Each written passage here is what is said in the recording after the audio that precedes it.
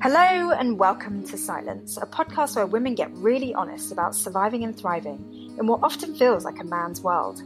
My guests are Wonder Women from the fields of science, technology, engineering and mathematics, or STEM, where inclusivity and diversity can be a real problem. I know this only too well as a female Southeast Asian mechanical engineer. I was kind of a minority within a minority back then. I'm Dr. Shanice O'Mara, an engineer turned broadcaster. Throughout my career, I've worked on and reported on some cutting-edge technology and innovation. And through my television work, I've met some incredibly inspiring women from a diverse range of STEM fields. Talking to these exceptional ladies has often left me feeling empowered, hopeful, and excited about life. I believe silence will enrich you too. Every week, a woman in STEM shares her unique experiences with absolutely no pressure in having to promote her accomplishments or guard her impressive reputation. Because I've come to realise that everyone is just way more open and relaxed when they're anonymous. So I deliberately disguise my guest voices so that we're just connecting as human beings rather than human doings. It's my hope that you really relate to what we chat about today. If so, please do subscribe to Silence and maybe even rate and review the show. I'd love to have your feedback. This week, my guest is in the field of yeast genetics. Hello. Hello. Yeast genetics, huh? Yes. That sounds extremely niche. It's actually quite broad and it's been around for a while, which is nice.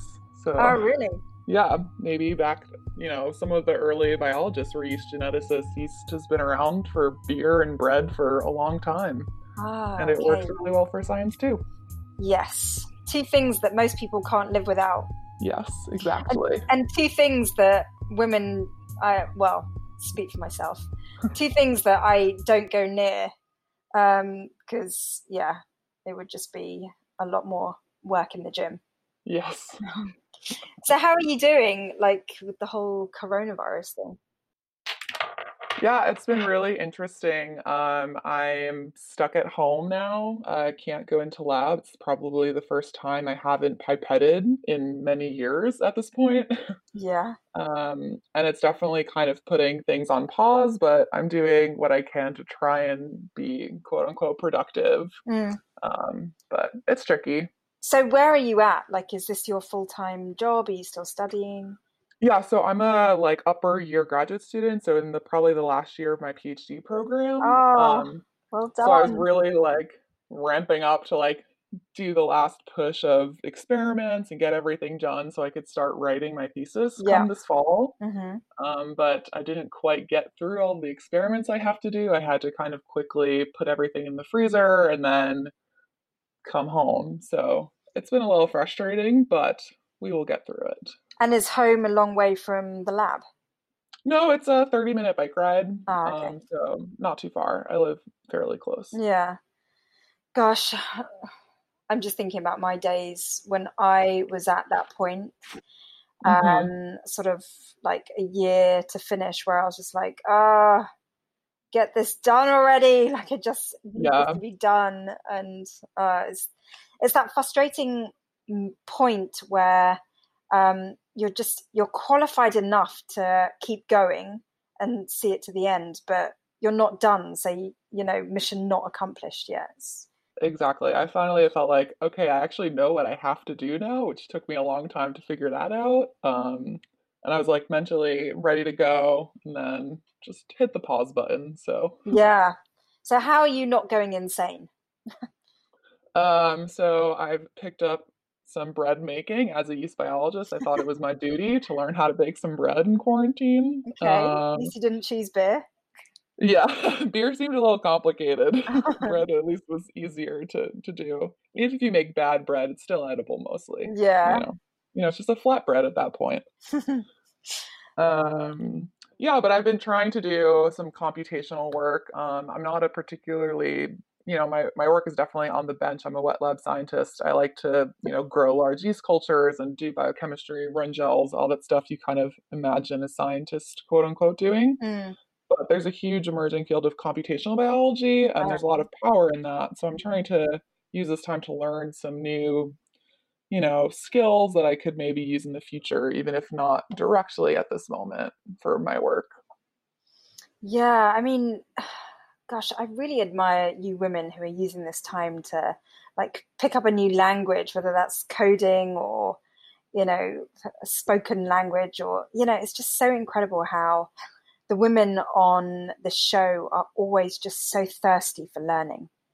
Yeah, I think I like the first few weeks were super rough for me because I hadn't quite picked a focus to like start doing, and I was going crazy sitting still. I think I mean personally, like I'm super driven. I want to do this. I want to be in science. Mm, And I've always had that drive. So to just be told no, you can't do that was really frustrating and difficult to kind of pill to swallow. But I mm. think once I decided, okay, well, I can't do what I want to do, but there's still cool, interesting science questions I can try and like play around with in some sort of mock way at, from the comfort of my couch under my blanket. So let's see if we can try that out. Yeah. I don't know about you, but I'm getting to the point where I actually don't want to come out of lockdown. Yeah. I mean, I would be very happy to go back to lab. I'm Yeah. I just, yeah. maybe it's because my day job is very extrovert and sort of out there. Mhm. And I really am such an introvert at heart. So the idea of like going back out into the world is quite daunting. Yeah, it is a little scary, but I'm still ready to be done with my PhD, so I would like Yeah. to get back to it. Yeah. So what happens after you're done? So then you kind of are standing on the cliff of abyss of what do I do now that I have a PhD? Yeah. And I've gone back and forth about this a lot about what I want to do next. I think there's a big push now to not go into academia, that there are so many industry jobs available. And I'm currently in an area of the world that has a lot of biotech and other things around. But I keep coming back to I think I'm going to do a postdoc, which is the next step to becoming a faculty, kind of on that track and staying in academia. I keep trying to convince myself I don't want to do it because it's a much easier life plan if you don't want to stay in academia. But there's something about it that really draws me to it. I love thinking about science, asking questions about science. I like the ability to kind of mentor students. I've done a lot of teaching and had a lot of students under me in lab, and those are the things that I like about science, talking about science, writing about science. If I don't have to pipette, it would be a tough transition, but I would make it through. Whereas if I didn't think I had the chance to kind of teach people and mentor people, that would be a much more difficult thing to give up for me. Mm. So it sounds like whatever happens, you'll be in a lab probably for the rest of your career. For a while longer, yeah. Mm. So, the next stop is to do another set of research on a new project in a new lab, and then eventually have my own lab one day. Oh, wow. So how did you get into the whole thing? Like, what was it obvious from a very young age that this was what you would end up doing? Not at all. I mean, to some degree, maybe. I've always liked math, actually. So for a long time in high school, I was like, I'm going to be an actuary, which is a super nerdy thing for Yeah, a, freshman in high school to want to and really be. tough as well. Yeah, but there was just this one, we had some speaker come through my high school who was an actuary. I was like, wow, that looks so cool. And all my friends were like, really? Because that sounds really boring. So I think early on, I really realized that I loved math and STEM, and science classes were always my favorite. Mm, And my parents are not at all scientists; they're both in business and accountants. So they were like, "Okay, we don't really know how to help you, but good luck with that." oh, And wow. So it wasn't even that you were pushed. Oh, absolutely not. I mean, my parents pushed me to do well and to succeed, but they are amazing and were very supportive as long as, we were me, I have a brother as well, so we as the two of us, as long as we were, being successful at what we were doing and trying and working hard, they're super supportive of us. Mm, Um, my parents, at least my dad's always trying to understand what I'm doing. They try really hard to ask about my research and stuff, which is very endearing. mm. And it's a good challenge to talk about your research to a public audience. So I've always felt I had a leg up because I've had so many conversations with my dad about it. But I didn't realize until college, when I had kind of the first opportunities to try working in a lab, that that's really what I liked doing. So it doesn't sound like you were driven by the status of it all, having academic titles before your name and Not particularly. I just really am a huge science nerd at heart, and I want to understand things and I want to know new information. And there's something super amazing about being the only one in the entire world to have asked this question and to know that answer for a split second, and then you get so excited you tell everyone you can talk to about it. But it's really cool to have that experience. Yeah. Um, and that's kind of what drives me, just being able to ask questions I think are super interesting and being able to, do something myself to try and answer them. Yeah. I mean, what I found with all my guests is that there is just this genuine curiosity about Hmm. unraveling the secrets of the universe, whichever Yeah. corner of the universe we're looking at. And, it's this insatiable need to just get answers that I think drives us in STEM, doesn't it? Yeah, for sure. At least that's what drives me. Um, I learned this fact very early on in grad school that your DNA is 2 meters long and it fits inside of every cell of your body, which is, microns of diameter. You can't even see what, a single cell. And like, how does that happen is this question that I think I'm going to try and answer for the rest of my life. It's so interesting to me. And it's just something I like feel like I need to understand better. That's so interesting because as an engineer, I'm going, wait, how can something that's 2 meters long fit in a cell? Exactly. Where does all of the volume go? Great question. We and Are we talking about then 2 meters long of a DNA that's spelt out with a very large font size? Like, no, so it's tiny and you couldn't see it, but it's 2 meters still, and it fits inside of a cell. And then, the cell has to be able to read that 2 meters and know, okay, in this case, I need to make an eye cell. In this case, I need to make a finger. In this case, I need to make some stomach. So it's just this crazy problem, and I don't understand it, and I want to. yeah, no, it's absolutely mind-boggling. Um, the gender kind of balance in biology Hmm. favors women, which is not the case for engineering, but yet biology for me is total double Dutch. Like, how has it been for you? Because you sound very mathematical. Yeah, I mean, I took a lot of math in college, and there were three girls and, a class of 50 or Mm. whatever. And I've never been so aware of the fact that, like, I'm a woman before as I was in my math classes, Yeah. which was just a really weird thing. And even though biology is, better for undergrad classes, I, had mainly women in classes. At the professor level, it's still primarily dominated by men. So I've never Mm. worked in a lab with a female mentor.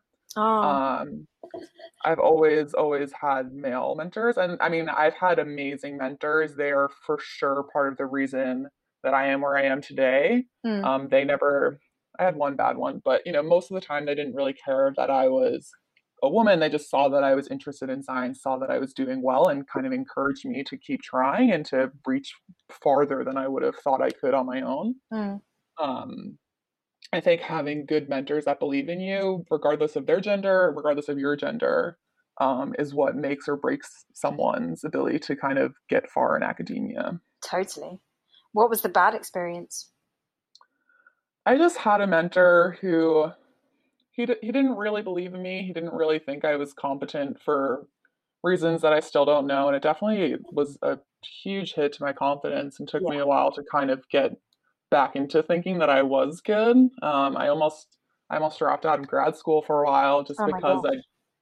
it was really tough to kind of not have him think that you were good enough. He didn't really listen to your opinions at all. And then someone next to you who happened to in that lab, it was very male heavy. And so if the guy said it, it seemed that he thought it was a better idea. Whereas if I said it, it didn't really get listened to. And by circumstances that were beyond my control, I left that lab. The lab kind of fell apart because the advisor just relocated to a different area, which happens. And at the time was also devastating because then my person was leaving. He didn't really believe in me. Should I follow him? Should I stay? What do I do? Mm. And also to complicate the mix was that I had at the time a very long distance boyfriend who's now my fiance, so that worked out. But he had just moved to be with me, and we were no longer going to be long distance. So I decided Mm. to, at that moment, prioritize my personal life, which in the end was really good for my professional life because it meant that I took myself out of that kind of bad lab that at the time I didn't even realize it was such a bad lab until I was, back in a good lab and reminded that, oh, right, people do think that what I'm saying is of value because it was. Um, so it was kind of a whirlwind. Gosh. Yeah. I mean, there's so much in that. First of all, I really relate to that feeling of, kind of questioning yourself when your mentors are doubting you. Yeah, it's tough. It is crippling, in my experience, where you just have what you believe to be good things to say, and you're saying it with good intentions, but it's received wrong. Mm-hmm. And that can be so soul destroying to the point where I really understand why you felt like you wanted to leave, or move, or just get away from that. Yeah. I mean, it's so powerful, isn't it? And that was extra difficult, I think, in particular in the science setting, because science really values people asking questions, even if they're quote unquote dumb questions. They're really not, right? It means that, the person explaining it didn't think of it or they went too quickly.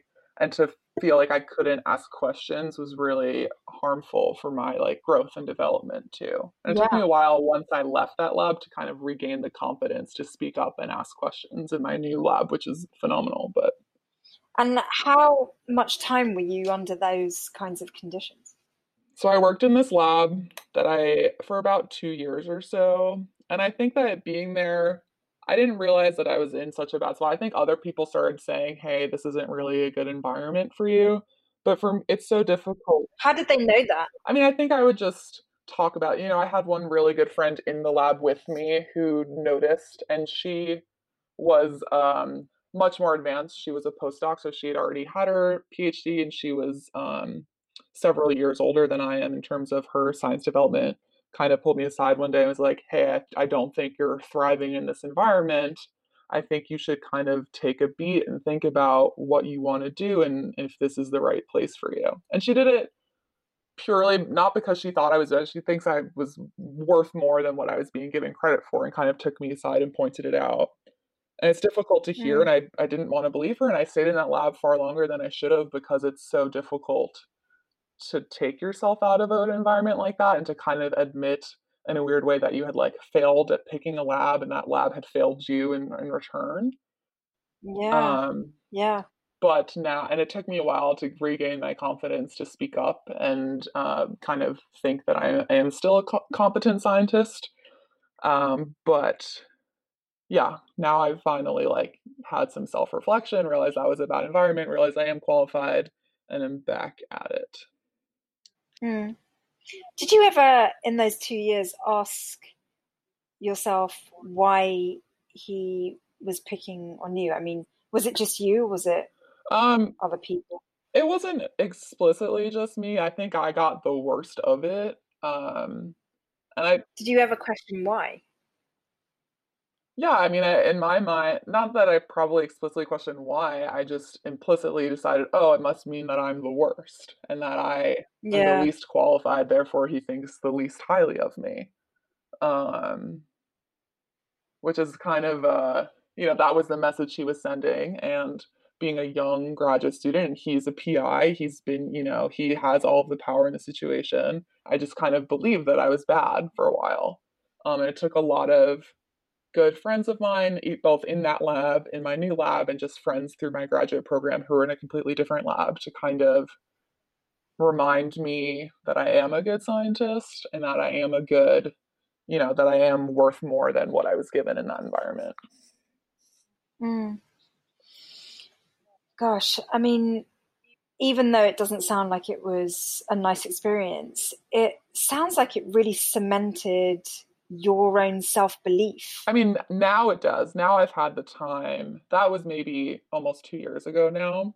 So now I've had the time to kind of take a step back, reflect on the experience itself, and also I've had time in a new environment where I am getting positive feedback that I am good enough to kind of override the negative feedback. But for Mm. a long time, did not think that I was going to make it through grad school. I thought I was just going to be a failed scientist and that I was going to, go into accounting with my parents or something. So, Yeah. I mean, when you were making the transition from a negative space to a positive one, were there any things that were essential in making that transition?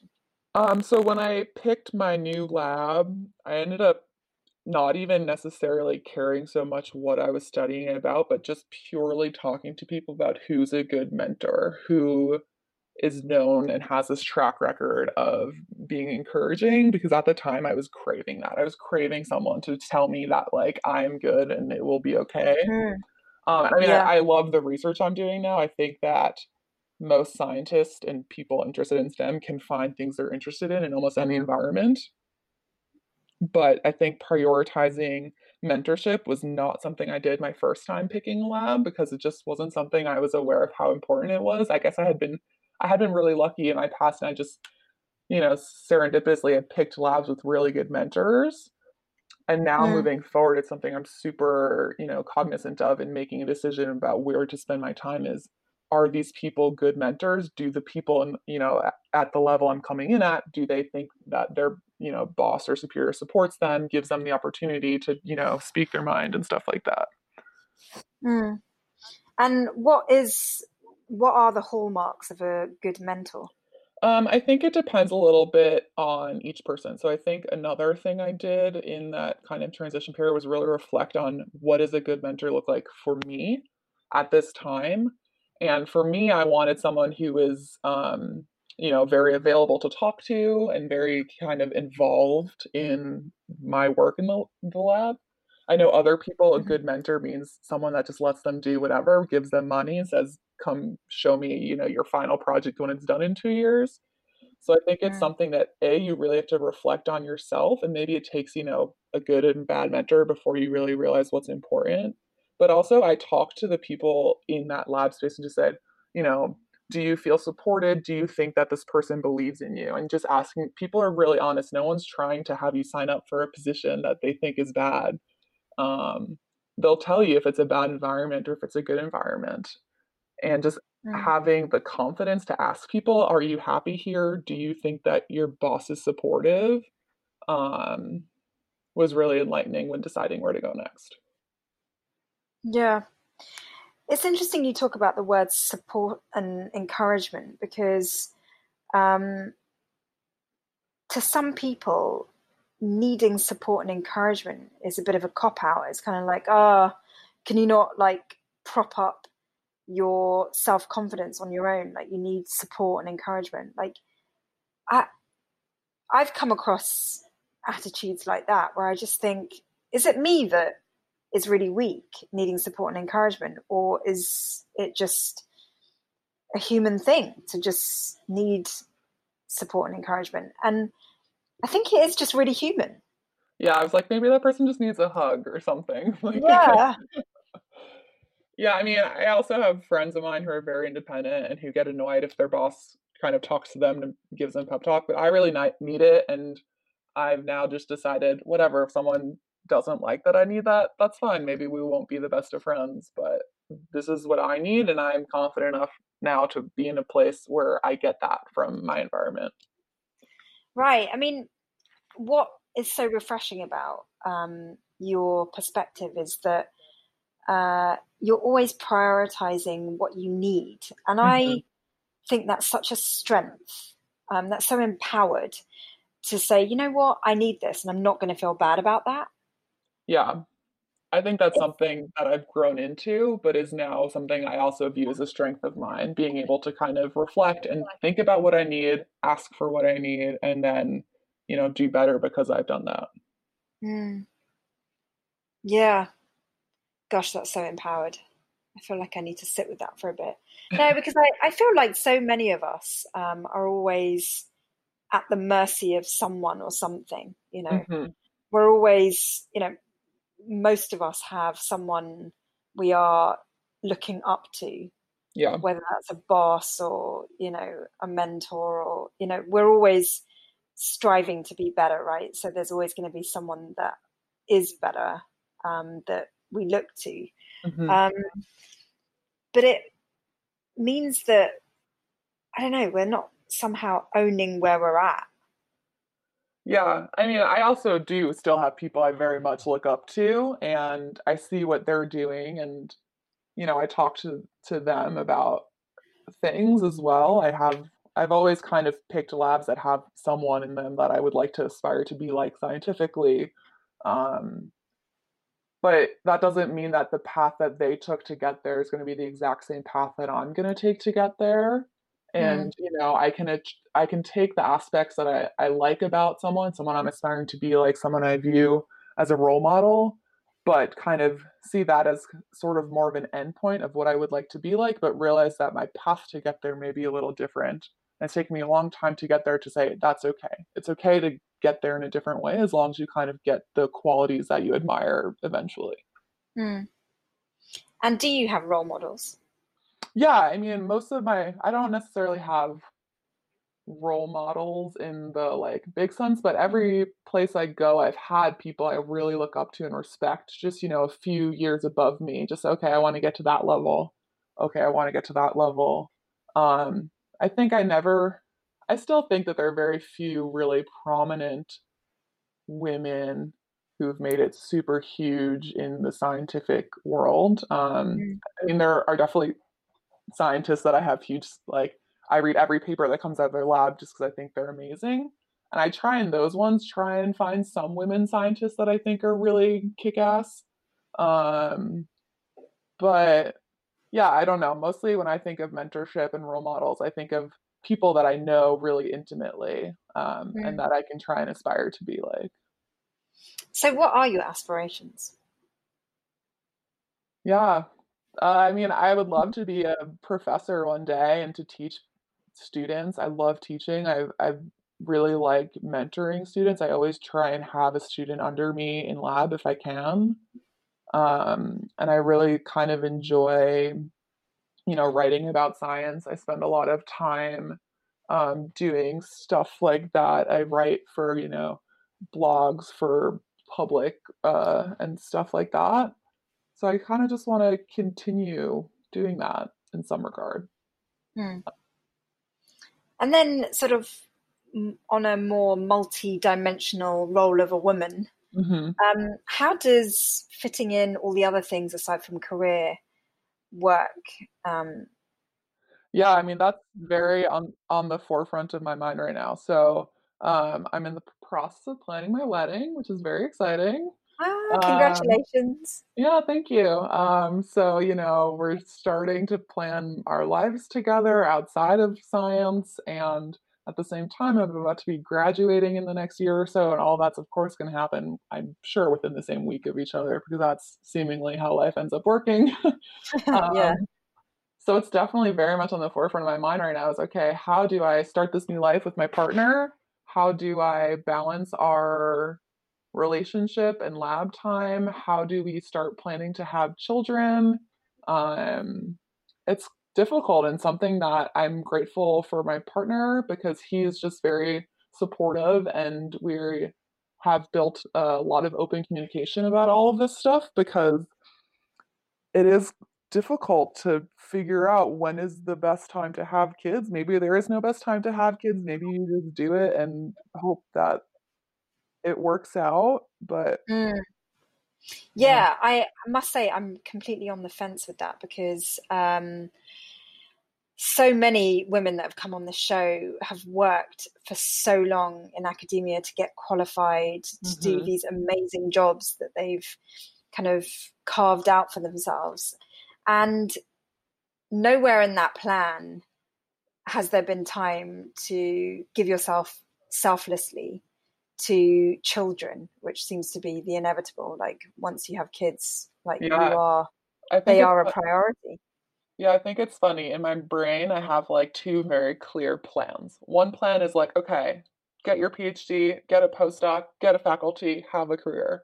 And like at the same time in my brain, an entirely unrelated thing is like, okay, like find a partner, get married, have kids, have a family. And like now I'm at the point where I'm like, oh, these two things can't be separate. They have to be merged together and like how to Mm. start putting them, right? They're both very clear trajectories, but it's now at the point where I'm trying to merge them in some way. It's getting more complicated. Do you think it is mergeable? I'm going to make it mergeable because I want both Yeah. of these things, right? I think it's complicated. I think it's going to be difficult, but I'm very proud of where I am, and I would like to be a faculty member one day. But I also, family is super important to me. I've always wanted to have a family and have kids, and I'm not at this point willing to compromise yet on having both of them. And I'm not sure how, but it'll work. I think things are getting a little better in that postdoc grants and things are having more flexibility with taking time off for maternity leave, which is nice to see. Um, Yeah. it's still not great and it's still hard, but at least it's starting to get a little better. Um, Yeah, that's the impression I'm getting. I'm from the conversations I've had, it seems as though having those merged plans mhm. is only possible if you make it so. Yeah. Like the only obstacle to merging those plans is you, Mhm. kind of thing. Like it women have said that they were told they couldn't and they shouldn't, um, and they did it anyway, and it worked out. And I think if we tell ourselves, nah, that will never work, no one else has done it, we shouldn't even try it, then we then fall into the category of just a woman that has given up before she's even tried. Yeah, I mean, I've had many people tell me, "Oh, it's too late. You should have already had kids in grad school. Oh, you should never have a kid in postdoc because then you're never going to be successful enough to get a faculty job." Or, "Oh, you shouldn't wait until then." And then I have my mom being like, "What do you mean? I had kids by your age already. Where are my grandchildren?" So, I have it both ways, people giving me advice, but I think it's just in the end going to be between me and my partner to decide, okay, where are we? Do we think we can do this? And do we just want this enough that we're going to find a way to make it work? That's the other thing about, I'm really grateful for my partner because he's very willing to compromise with me and to kind of, it feels like we're in this together, right?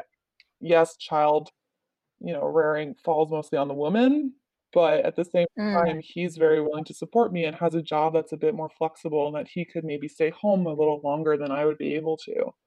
So, And that's so amazing. Yeah.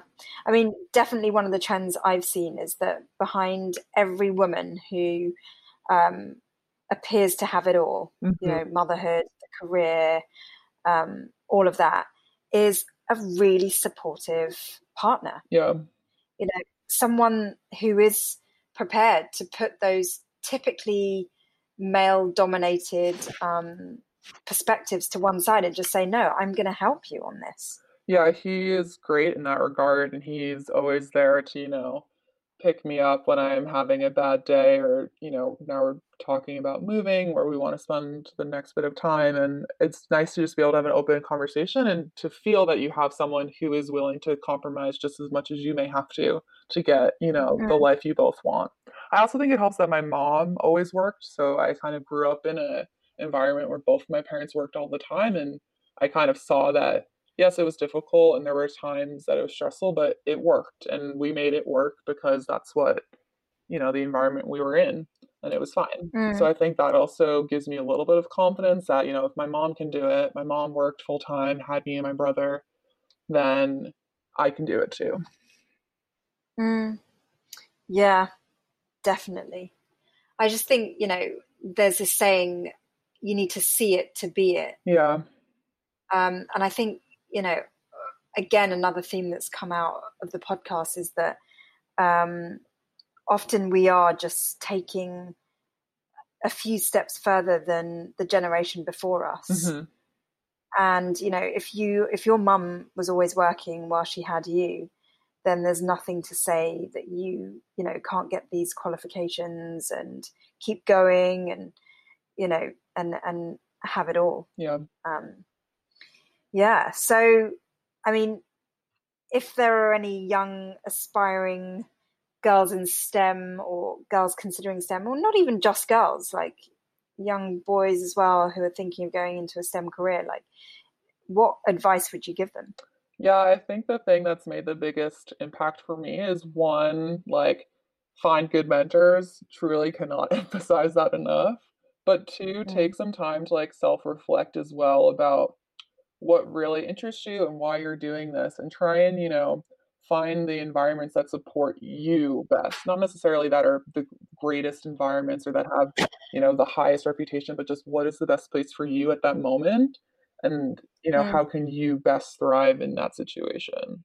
And on the subject of self-reflection, like what kinds of things do you do to, because I think a major part of kind of making a plan for your future and deciding what you want for your career really involves a keen sense of who we are as individuals. Yeah. What have you done along those lines to kind of get to know yourself better? Yeah, I think it's something that's always constantly evolving too, but just having the courage to actually like be honest with yourself about what you want. I feel like it's very easy to just kind of get swept up on the train of this is what I should do. Let me check all the boxes and then I'm going to have this career and it's going to be great. And I think that just even so for me, I like to run or I do yoga or do something physical, and it's just kind of time to yourself to think a little bit and say, is this really what I want to be doing? Am I waking up every day still kind of excited to be doing what I'm doing? If yes, why? Mm, What really is driving me? And if no, what's missing?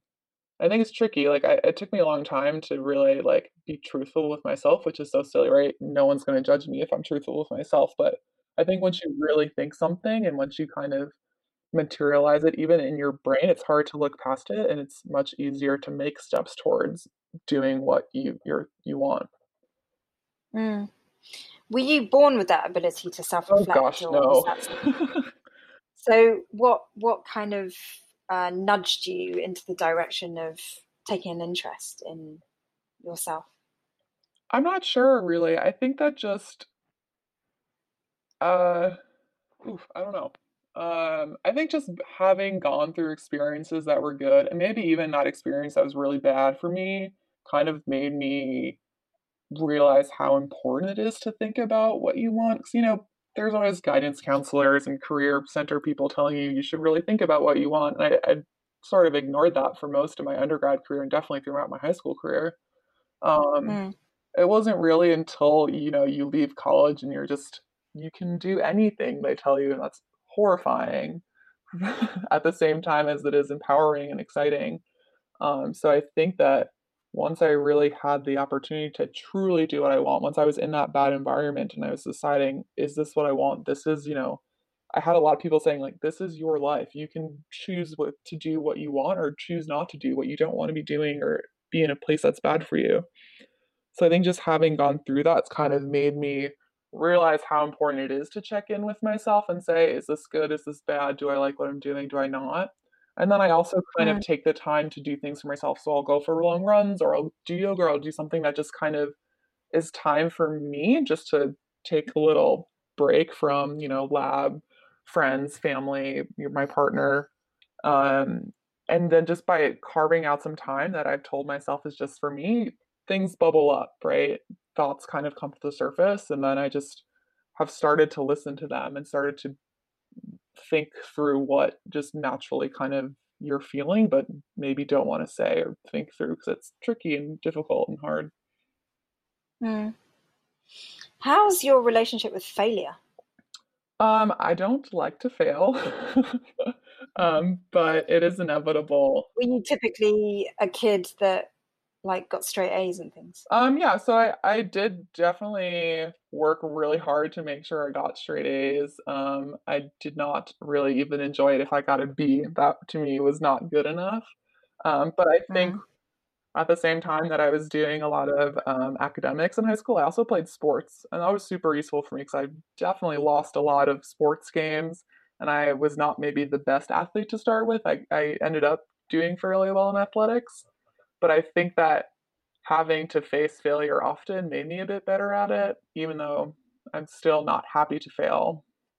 Um, I've started to use it, try to use it as a, learning opportunity. That's still tricky for me. I'm not perfect. It's still growing. Failure is a tough subject. Yeah, especially in biology, right? Because I mean, there's so many uncertainties. It's not like you set out to do a bunch of experiments and know the result already. Yeah, so yeah, it's also tricky, I think, in biology because it's a very competitive field. So, you know, uh, a lot of people are working on very similar things. So, being the first to get it is important. And if someone else Mm. beats you, that's also failing in a particular, in a sense of it. So it's something that I'm still working on how to get better at failing.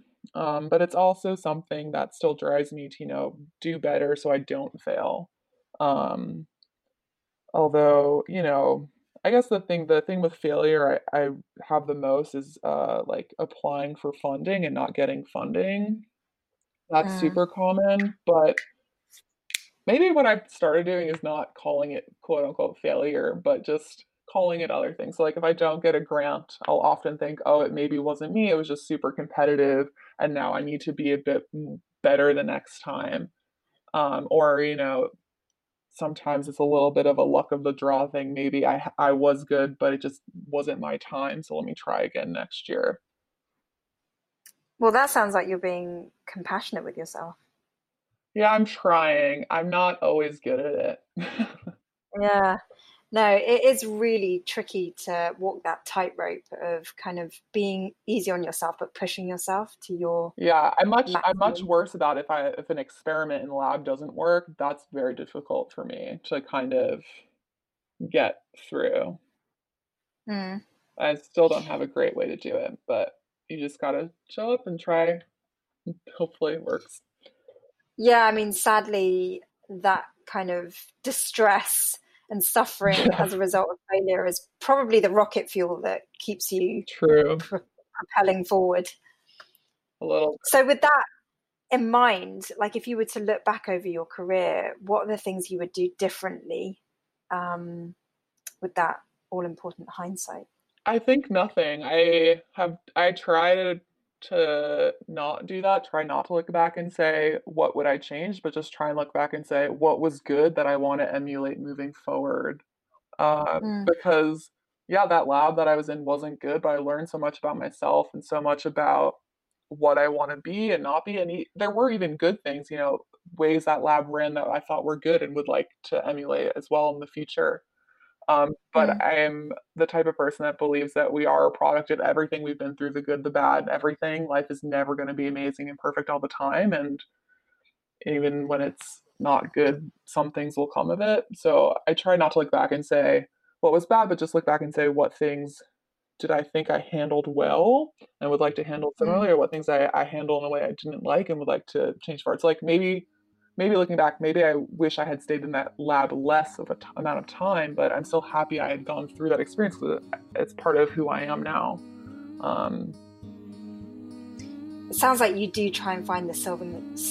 I It sounds like try. you do try and find the silver lining in every cloud. I try. Sometimes I'm very mad for a while and go for a lot of runs, and then I find the silver lining, and I think that's fine too. I think that, you know, finding the silver lining is important. And definitely try to be an optimist. I think I have to be in science in order to make it.